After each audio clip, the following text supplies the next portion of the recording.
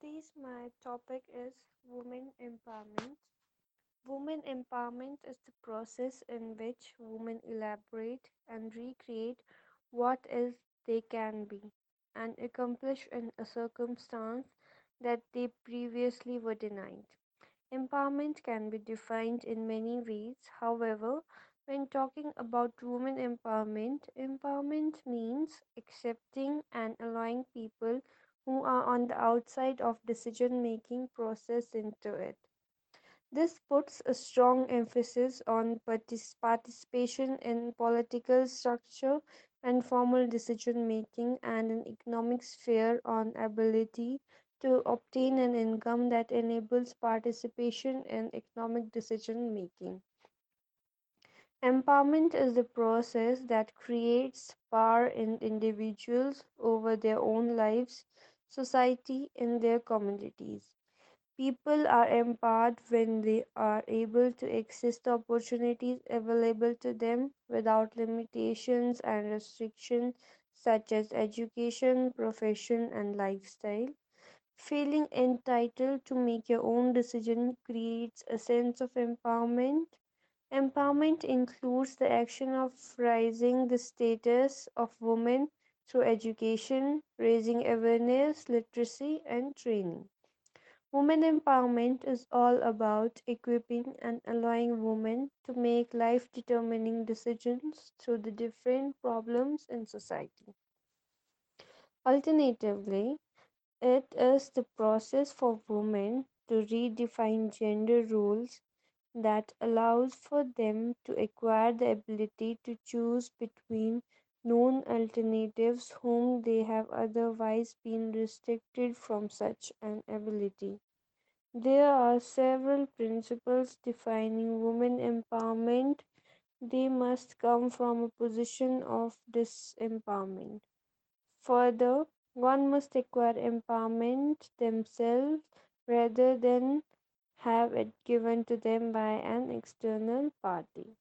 Other studies have found that empowerment definitions entail people having the capability to make important decisions to their lives while also being able to act on them. Lastly, empowerment and disempowerment is relative to other at a previous time. Therefore, empowerment is a process, not a product. Women empowerment has become a significant topic of discussion in development and economics. It can also point to the approaches regarding other trivialized gender in a particular political or social context. Women's economic empowerment refers to the ability for women to enjoy their right to control and benefit from the resources, assets, incomes, and their own time, as well as the ability to manage risk and improve their economic status and well being. While often interchangeably used, the more comprehensive concept of gender empowerment refers to people of any gender, stressing and distinction between biological and gender as a role. Now, the barriers to women empowerment are many of the barriers to women empowerment and equity lie ingrained in culture norms. Many women feel these pressure while others have become accustomed to being treated inferior to men. Even in legislatures, NGOs, etc., are aware of the benefits women's empowerment and participation can have. Many are scared of disrupting the status of women and continue to let societal norms get in the way of development. Research shows that the increasing access to the internet can also result in an increased exploitation of women.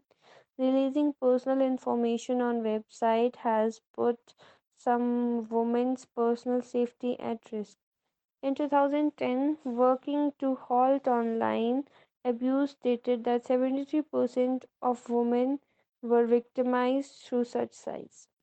Types of victimization include cyberstalking, harassment, online pornography, and flaming. Sexual harassment, in particular, is a large barrier for women in the workplace. It appears in almost all industries but is not notable in the following: business,